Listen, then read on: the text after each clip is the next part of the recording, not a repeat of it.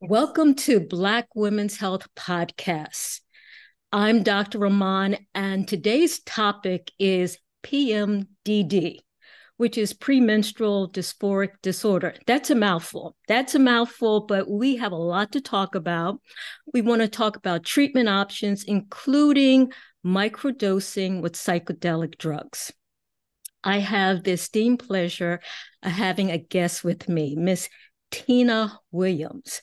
Miss Williams is the author of the book, The Woman in the Basement: How to Live Your Best Life 75% of the Time. I think that needs explanation, Miss Williams. Yeah. Um, and then the subtitle is Menstrual Moods and Mushrooms. I'll tell you a little about Miss Williams. Miss Williams is a graduate of Texas A&M University. She is a veteran of the U.S. Army and has worked for many years as an information systems analyst before devoting herself to PMD awareness and advocacy, including promoting psychedelic research. Again, welcome. Thank you. Thank you so much for having me. Okay, so there's some vocabulary that we just need to be clear on. What is your understanding of PMS, Mhm. premenstrual syndrome, and PMDD? Hmm. That's a great question. And I think something that is very confusing kind of culturally and people that don't experience PMDD. Um, for someone that experiences PMDD, I think the distinction is very clear. With PMS being a something that most women of reproductive age have experienced in their lives, but it doesn't necessarily impact school or work or daily functioning. They're able to live their lives. Whereas with PMDD, it is a much more severe, debilitating condition that impacts daily life and makes it difficult to keep a job, a relationship, etc. I totally agree with that. As a gynecologist, what I hear women telling me are things like, I know my period is about to start when they're Mhm. describing their PMS symptoms. Sometimes they will say, my breasts feel full, or they feel heavy or tender. I have some abdominal cramping. I feel bloated.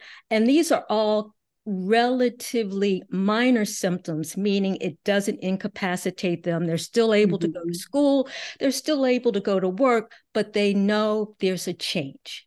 And these symptoms usually go away when they start having the menstrual cycle. And also, usually, there's cravings. A lot of times, there's a craving for chocolate. Mhm. Mhm. We can think of PMDD as an extreme form of PMS, one that's debilitating, one that Mhm. is associated with emotional symptoms, anxiety, depression. And so the question sometimes becomes, is it a problem for the gynecologist, or is it a Mhm. problem for the psychiatrist? Because is this Right. more of a mental disorder, or is it a physiologic disorder? Yes. Yeah.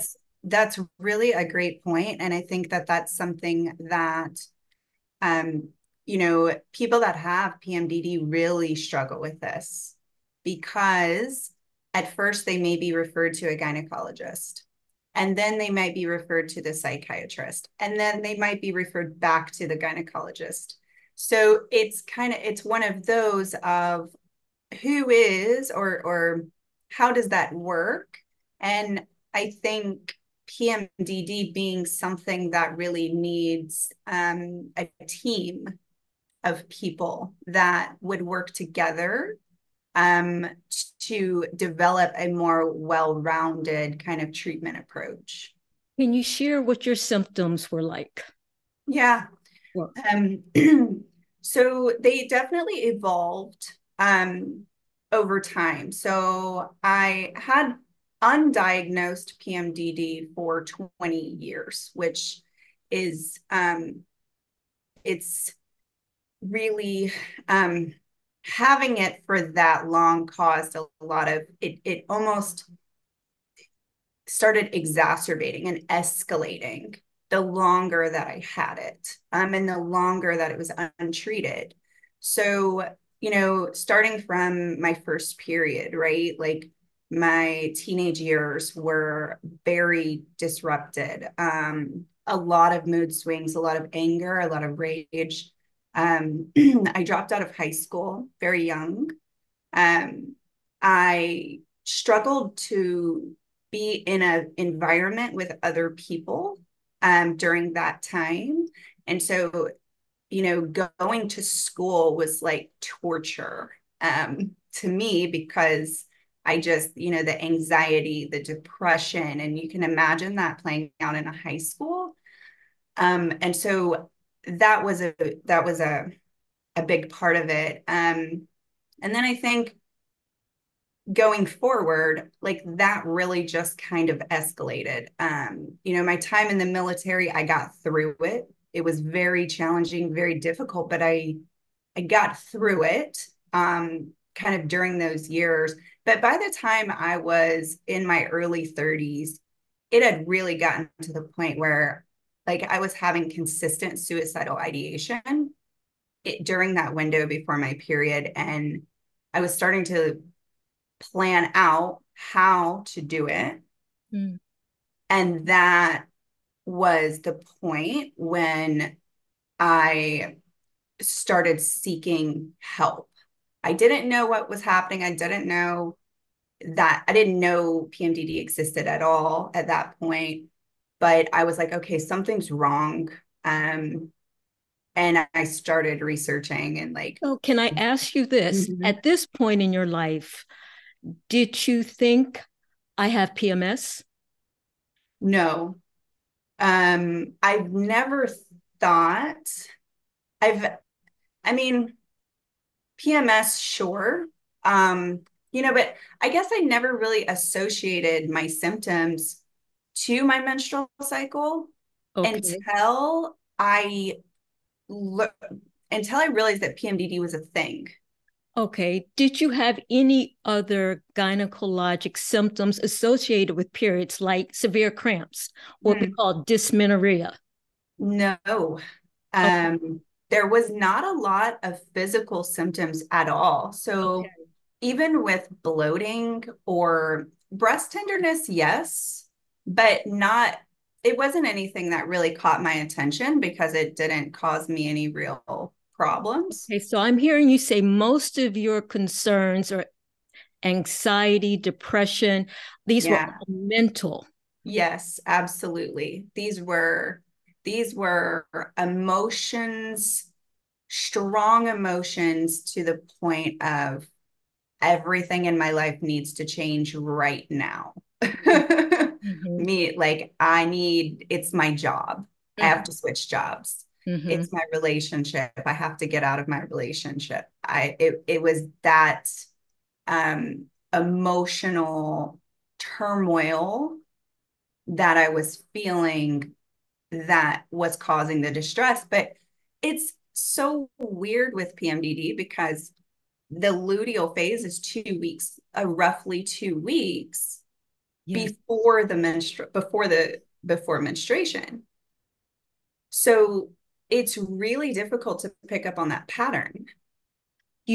Before we go too deep, I think I should pause and try to Mhm. explain some background physiology so that Yeah. we're all on the same page.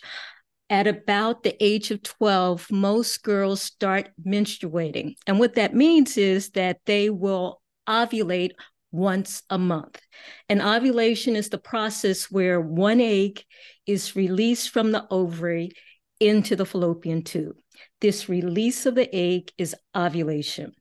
That egg is then in the fallopian tube, and if it is fertilized by sperm, um, that fertilized egg can then travel into the uterus, implant, grow. 40 weeks later, we can have a live birth.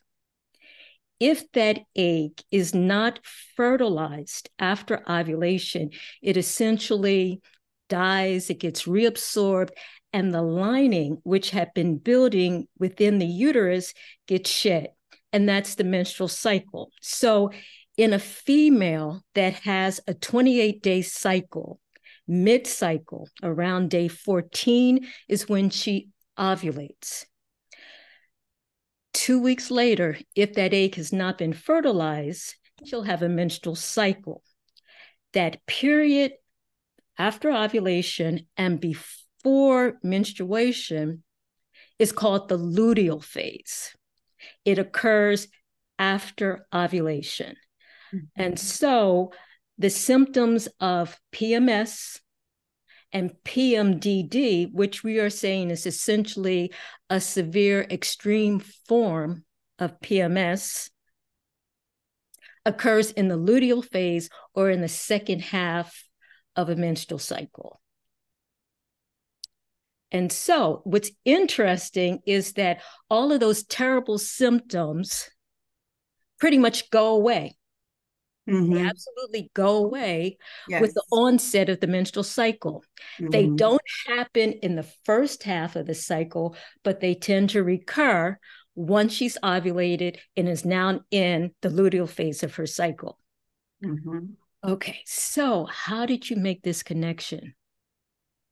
Yeah, so it was interesting because, I've never been one to track my periods before because other than, outside of PMDD, which I didn't know about, but I had no problems with my periods, right? So I didn't have heavy periods. I didn't have a lot of cramping. So it just was a thing that happened and that was okay. Um, right. But I didn't pay a lot of attention to it. And so when I was like really being serious about my mental health problems, I started doing a lot of research and I was like, okay, this is what I'm experiencing. So, what does this look like?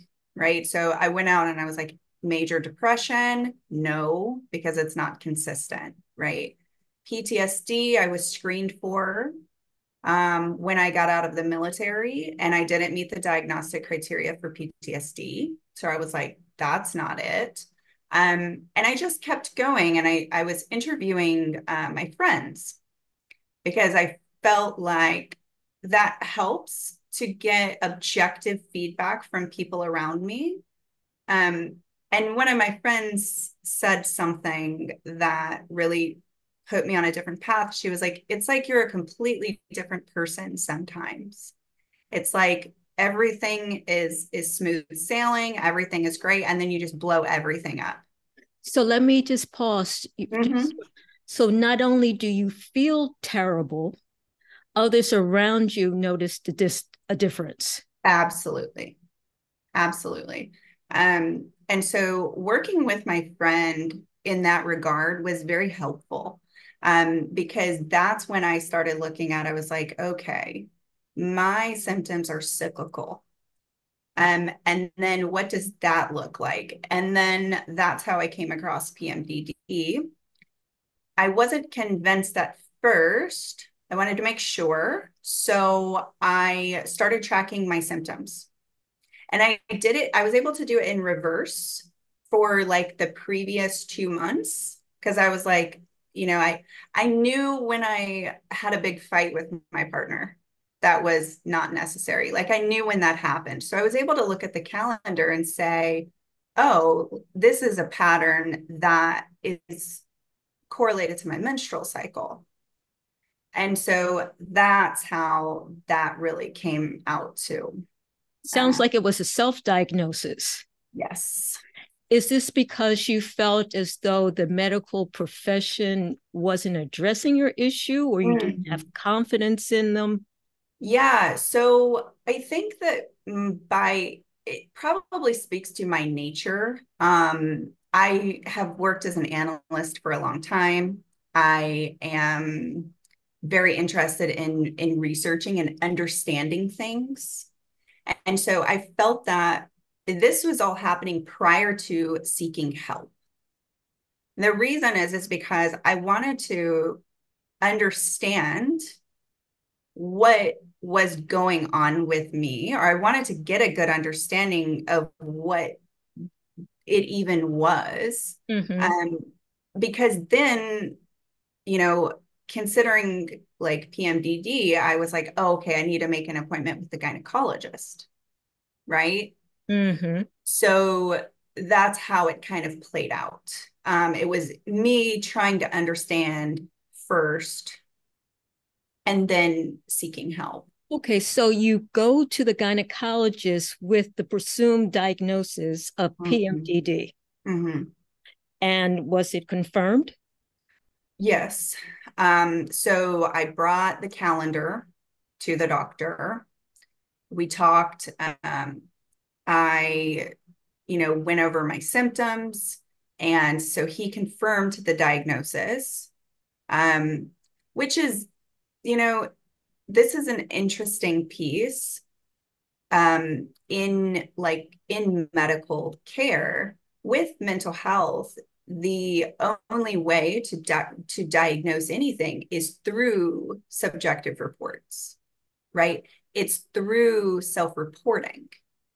So it's, going to the gynecologist to get a test for PMDD, like that doesn't exist, right? So it's a tricky thing with that alone because it can only be diagnosed through that method. So you're saying, depending on how you relate your symptoms, you could affect your diagnosis. Yes, that is absolutely, I mean, and that is the case in all mental health conditions. Yeah, and I would agree with that. I would just say it is then the job of the doctor to then ask the probing questions Yes, to help differentiate, to rule out other possibilities. But back to absolutely. this encounter, what was offered to you? Now you have the diagnosis of PMDD. What was Mhm. offered as treatment by the gynecologist? Yes. So they wanted to start out with birth control, um, which is a commonly prescribed treatment option for this, and then followed up with offering a prescription for antidepressants. At the same time? If I remember correctly, and I could be off, but I Mm-hmm. believe that he he wanted to start with birth control first, Mm-hmm. give that a couple of months to see if it helped, and then if that wasn't working, then moving to antidepressants, I believe. And that's very typical. And I Mhm. just want to back up and explain the rationale behind the use of birth control pills in this scenario. Mhm. If, as we've described before, this happens after ovulation, anything that you can do that prevents ovulation should prevent the symptoms. And we know that birth control pills work by preventing ovulation. So if you give her the birth control pills, she doesn't ovulate, she shouldn't have these symptoms associated with that second half of the cycle. Mhm. And that's usually you're right, that's usually the first go to medication. And I find that women usually have a lot of mixed feelings about birth control pills, Mhm. um, Mhm. saying that it's not natural. And it's Mhm. true. It isn't natural. It's hormonal manipulation. And the Mhm. reason for it is what we've just described. Mhm. And if that doesn't work, sometimes it's the antidepressants, usually SSRIs, uh, and either you're taking it every day or you're taking it during those 2 weeks of your luteal phase to prevent your symptoms. Mhm. Didn't work? So I will say that there was some symptom alleviation, in particular in the beginning.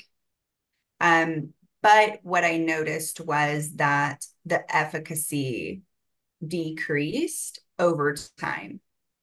And it also didn't prevent it, it wasn't doing enough, right? So there was some improvement, but it it wasn't a long-term fix. Um, so And at this point, are you taking birth control pills and antidepressants? no. So this is on just a, I think it was Yaz birth Mm-hmm. control, I believe is the one they typically Mm-hmm. prescribe for that. So I did try that for a period of time, but not, and I do share those feelings about birth control not being, a natural thing. And so I think from a personal perspective, that also kind of played into that of me not wanting to use birth control long term, you know? So, I won't get into the birth control debate. It is a personal choice, yeah, and it's not natural. It's not holistic, and you really have to weigh the pros versus the mhm. cons of the medication, and that depends on your own personal situation, Right, age, health condition, all those other things play right. a factor. Absolutely. So you said no to birth control pills. What about the antidepressants? So antidepressants, I took an antidepressant when I was younger, actually to quit smoking. So it was completely unrelated. Or I think Wellbutrin. Wellbutrin, right. Now, that's Yes. not an SSRI, but it is Okay. an antidepressant. Okay. So I had some experience with that in my teen, like not teen, but 20s maybe. And my reaction to it was not good. Mm, I had a really rough reaction to it. And so I had to stop it almost immediately. And so with that experience, and I know, that all antidepressants, like they're different, but with that experience, I felt very uncomfortable at that stage in my life yeah. because my symptoms they were so severe.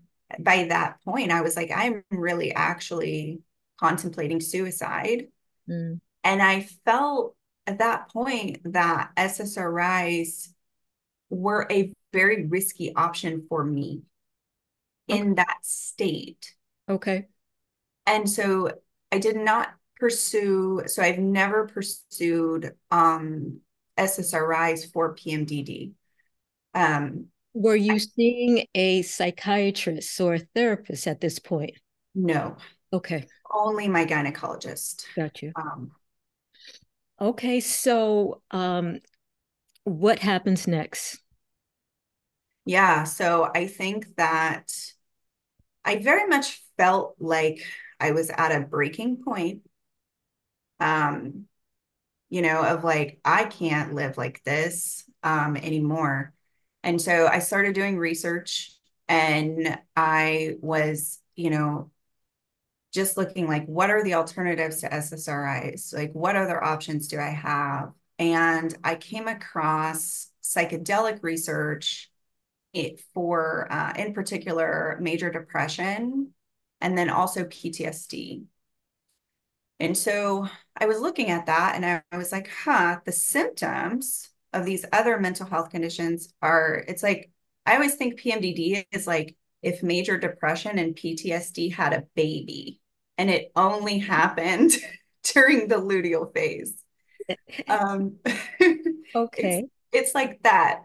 And so I So was, I'm sorry, that's an interesting description. Are you trying to describe the intensity of the feelings? yes, I think the intensity of the feelings and then also the symptoms.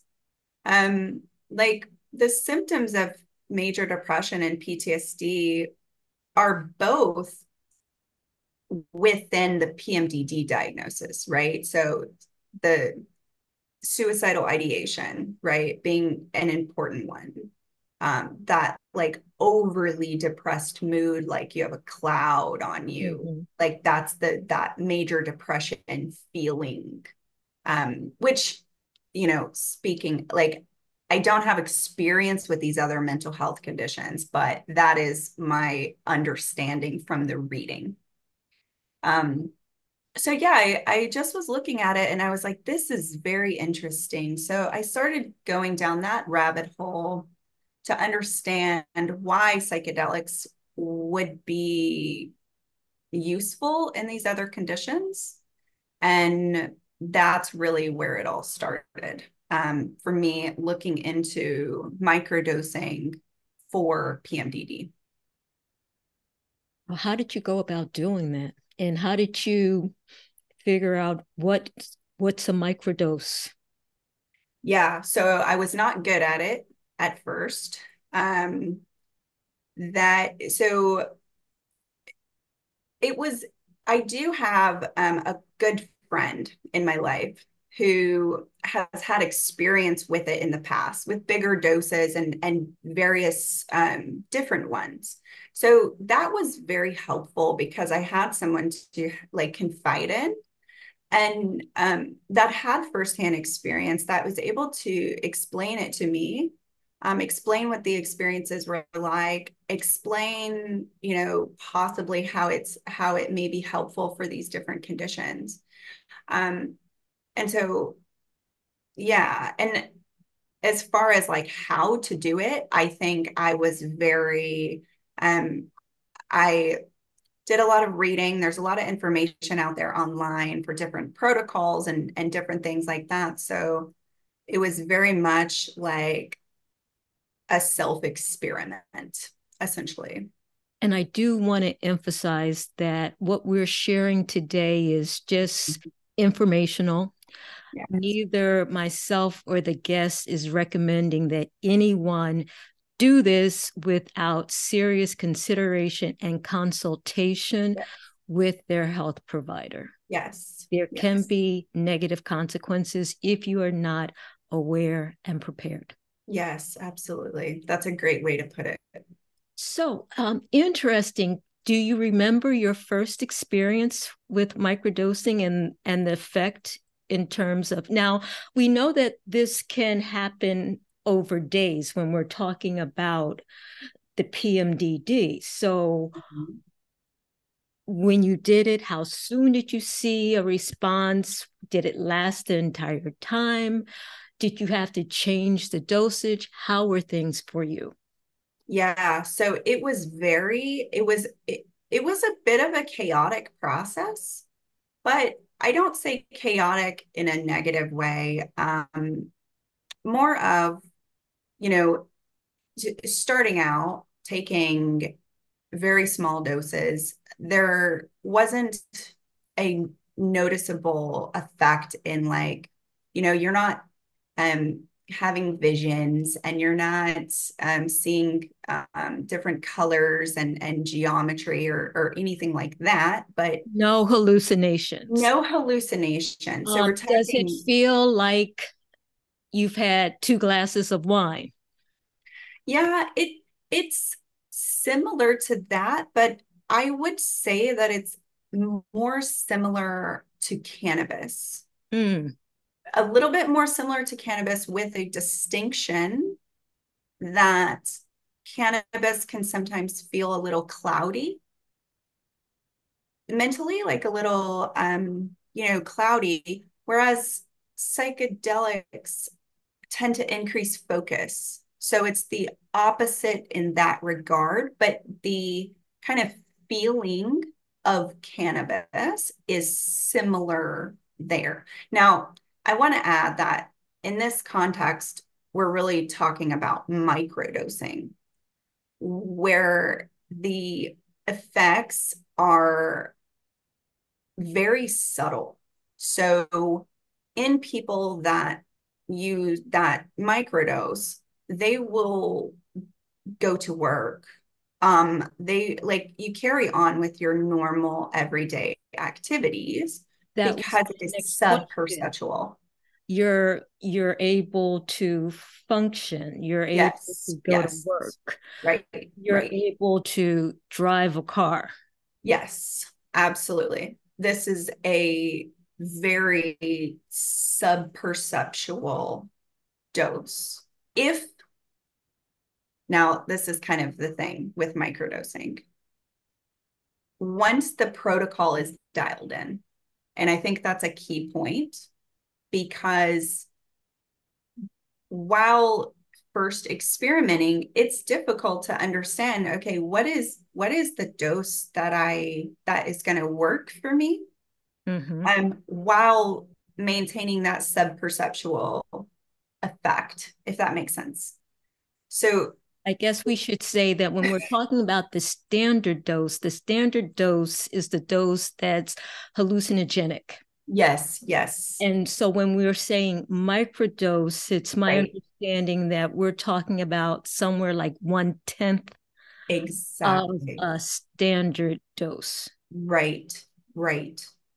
Um, and so the other thing in that regard is that,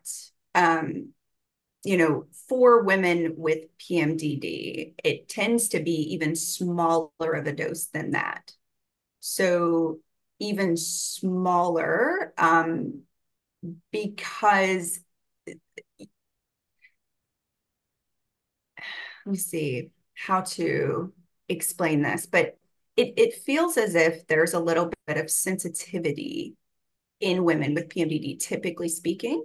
So like um, maybe where um, a little increased sensitivity to things like wine or to cannabis, right? So in those regards, like even smaller of a dose than what would typically be considered a microdose, if that makes sense. Yeah, so this is a question that I don't know if you can answer or if you Mhm. had. So the dose, it's a microdose. The physical effects are minimal. Right. There's no hallucinations. Then how Mhm. can it have such a dramatic effect on the PMDD? Yes. So I would say that it's not like the visual experiences are one thing, and that's typically what people think about when psychedelics come up. It's like, oh, it's visual, right?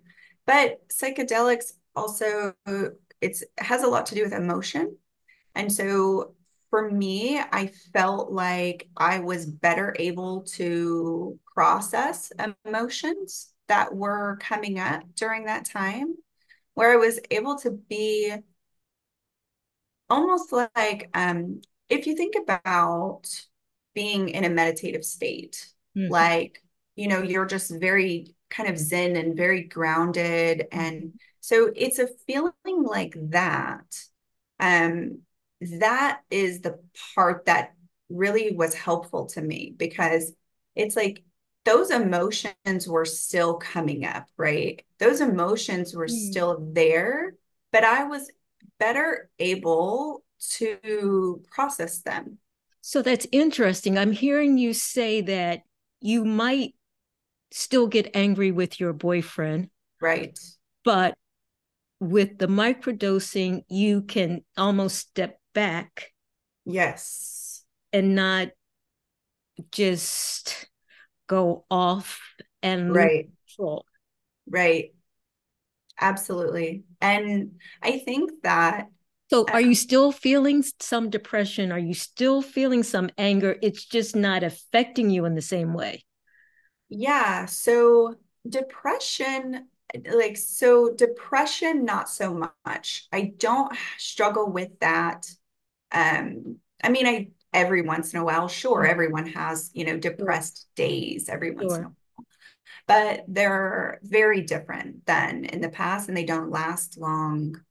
Um, the anxiety is something that I'm still working through.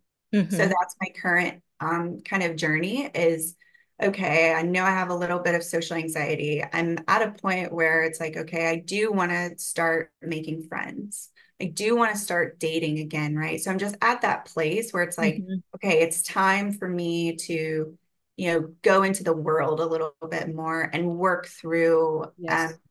that anxious tendency. Um, so yeah, I think it's very much a matter of like that mindfulness, to be able to have those really heavy emotions, but not react to them in a way Yeah. that Yes. disrupts all of Right. life. It sounds as though you're in better control of Right, your right, emotional state. right. And is once enough during a luteal phase, or do you have to repeat this? And how often, if you? Yeah. So that's a really good question. I think like to me, when I think of PMDD, like in my own experience, right? Like I had this for 20 years without treatment. And so that's something that I keep in mind of, you know, the experience of PMDD can be very traumatic. Just experiencing it every month. And so that's something that I always add into the conversation because in some people, let's say you've only been experiencing PMDD for a year, and let's say that, you know, it's maybe not necessarily, you're not contemplating suicide, right? Like Mhm. it's a problem for you, but you're not quite there. It's not as severe. Mhm. Um, to me, in those cases, it may take less, right? But for someone like me that has had it for 20 years, like I really started to understand, oh, I need to be very gentle with myself because I'm unraveling and unpacking something that has been occurring for 2 decades. And so yeah, I think that gives it some context of like, yeah, this is still something that I'm working through. I Mhm. will say that my psychedelic use currently for me, I don't do it very often at all. That's I because you don't have the PMDD anymore. Well, it's the symptoms are much less severe, but I think it's also because psychedelics really helped me to become a much better meditator.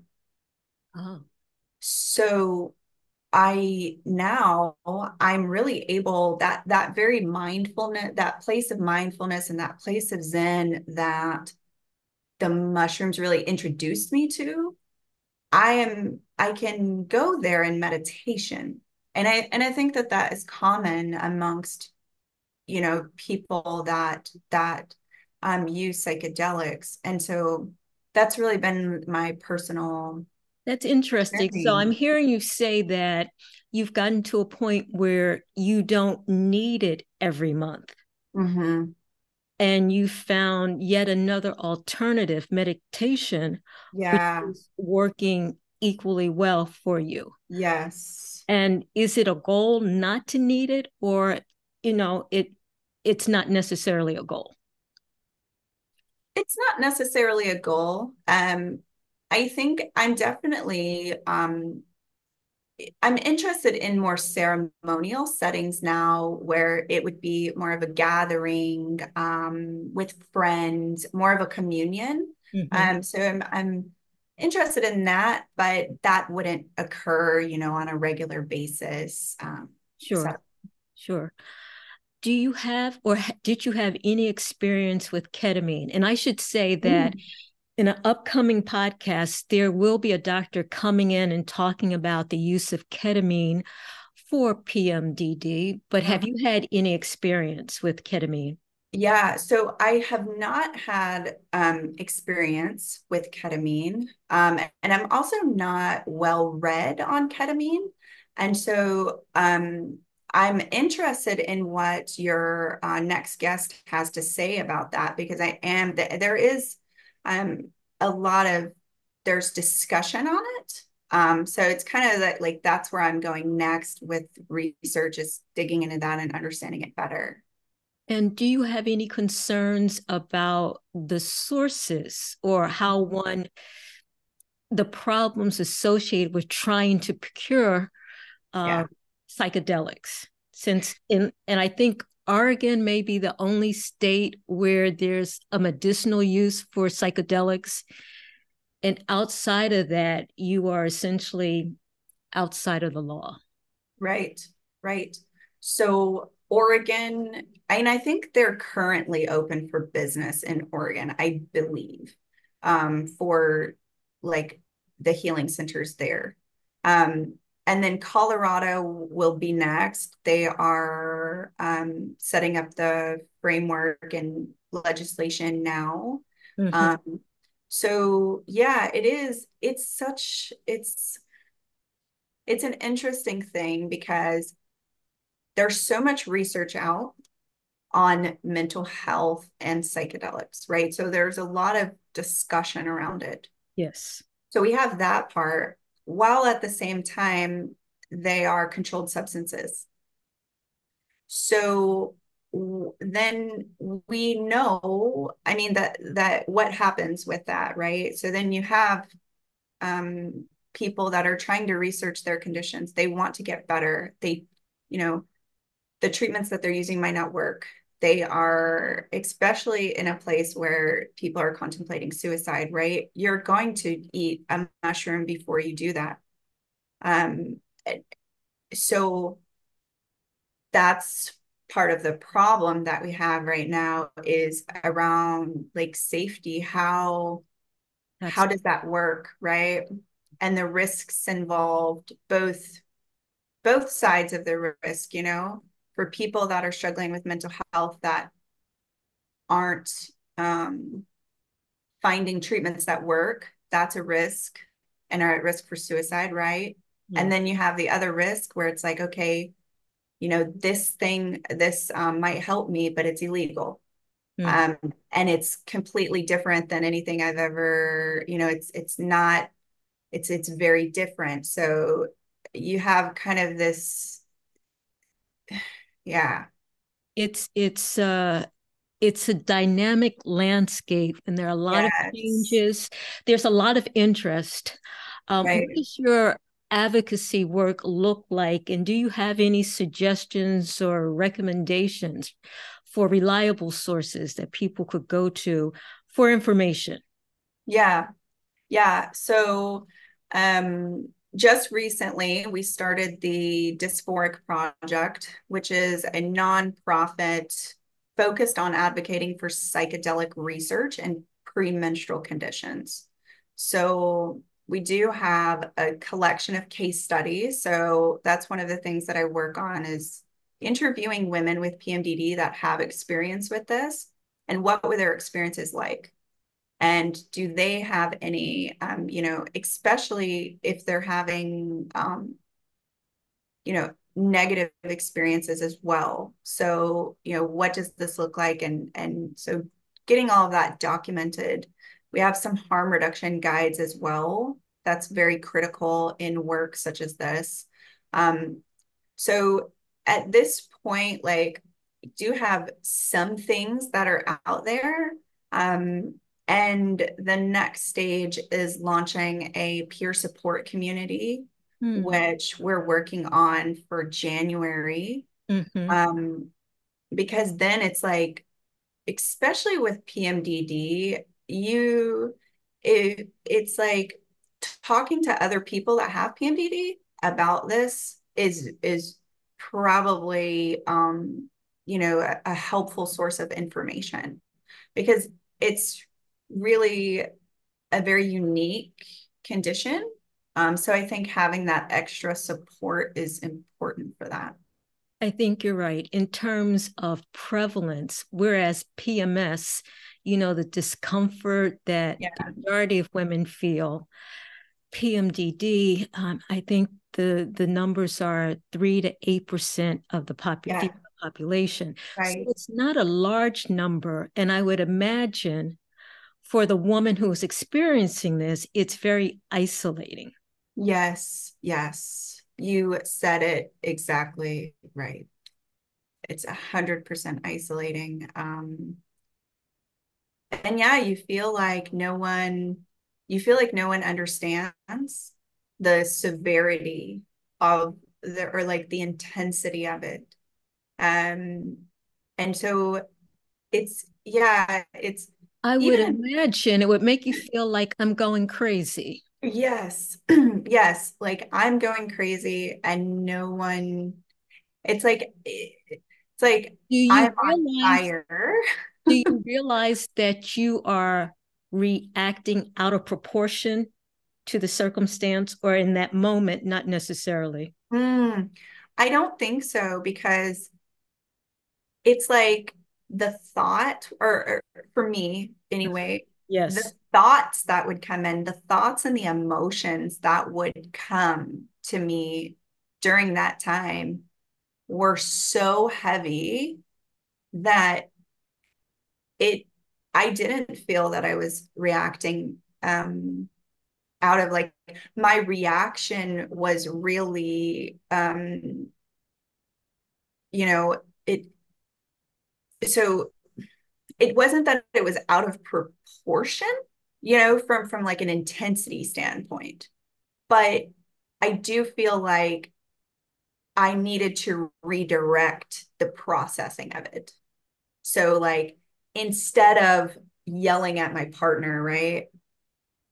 I needed to understand why that particular thing was so triggering to me, right? Or why this thought, Mm-hmm. why I was having these thoughts. So it was, instead of reacting externally, reacting internally in a way to Yes. understand what that was. How did Um, it affect work or home life, children? Could your children tell? oh yeah. Oh yeah. I think that my relationship to them has changed Mm, quite dramatically. And I think in a very like positive way, because that being more mindful and being more you know, grounded, that really is contagious, mhm, right? mhm, So yeah, so it's like when I'm around them and when I'm having conversations with them, it's a much more like things flow much easier. There's not a lot of like conflict, or I'm not yelling at my daughter because she didn't make her bed, mhm, or something simple. Like mhm, I'm not doing like, things don't bother me the way that they used to, mhm. in that regard. So yeah, it's been very helpful for that. So I need to thank you for opening up your life and your experiences. And at this point, is there, looking back on all you've been through, because it was years before you had your Mhm. diagnosis, Right. is there something that you wish had happened sooner or something that you Mhm. had done earlier, or any advice that you could give to a woman who might feel as though she's in a similar situation? Yeah. So I think that looking back, I should have um, looked at my experience, right? I should have been more mindful of that, of um, like these experiences are really disrupting my life, and seeking help sooner. I think because and like I said, it's like things really escalated for me with untreated PMDD.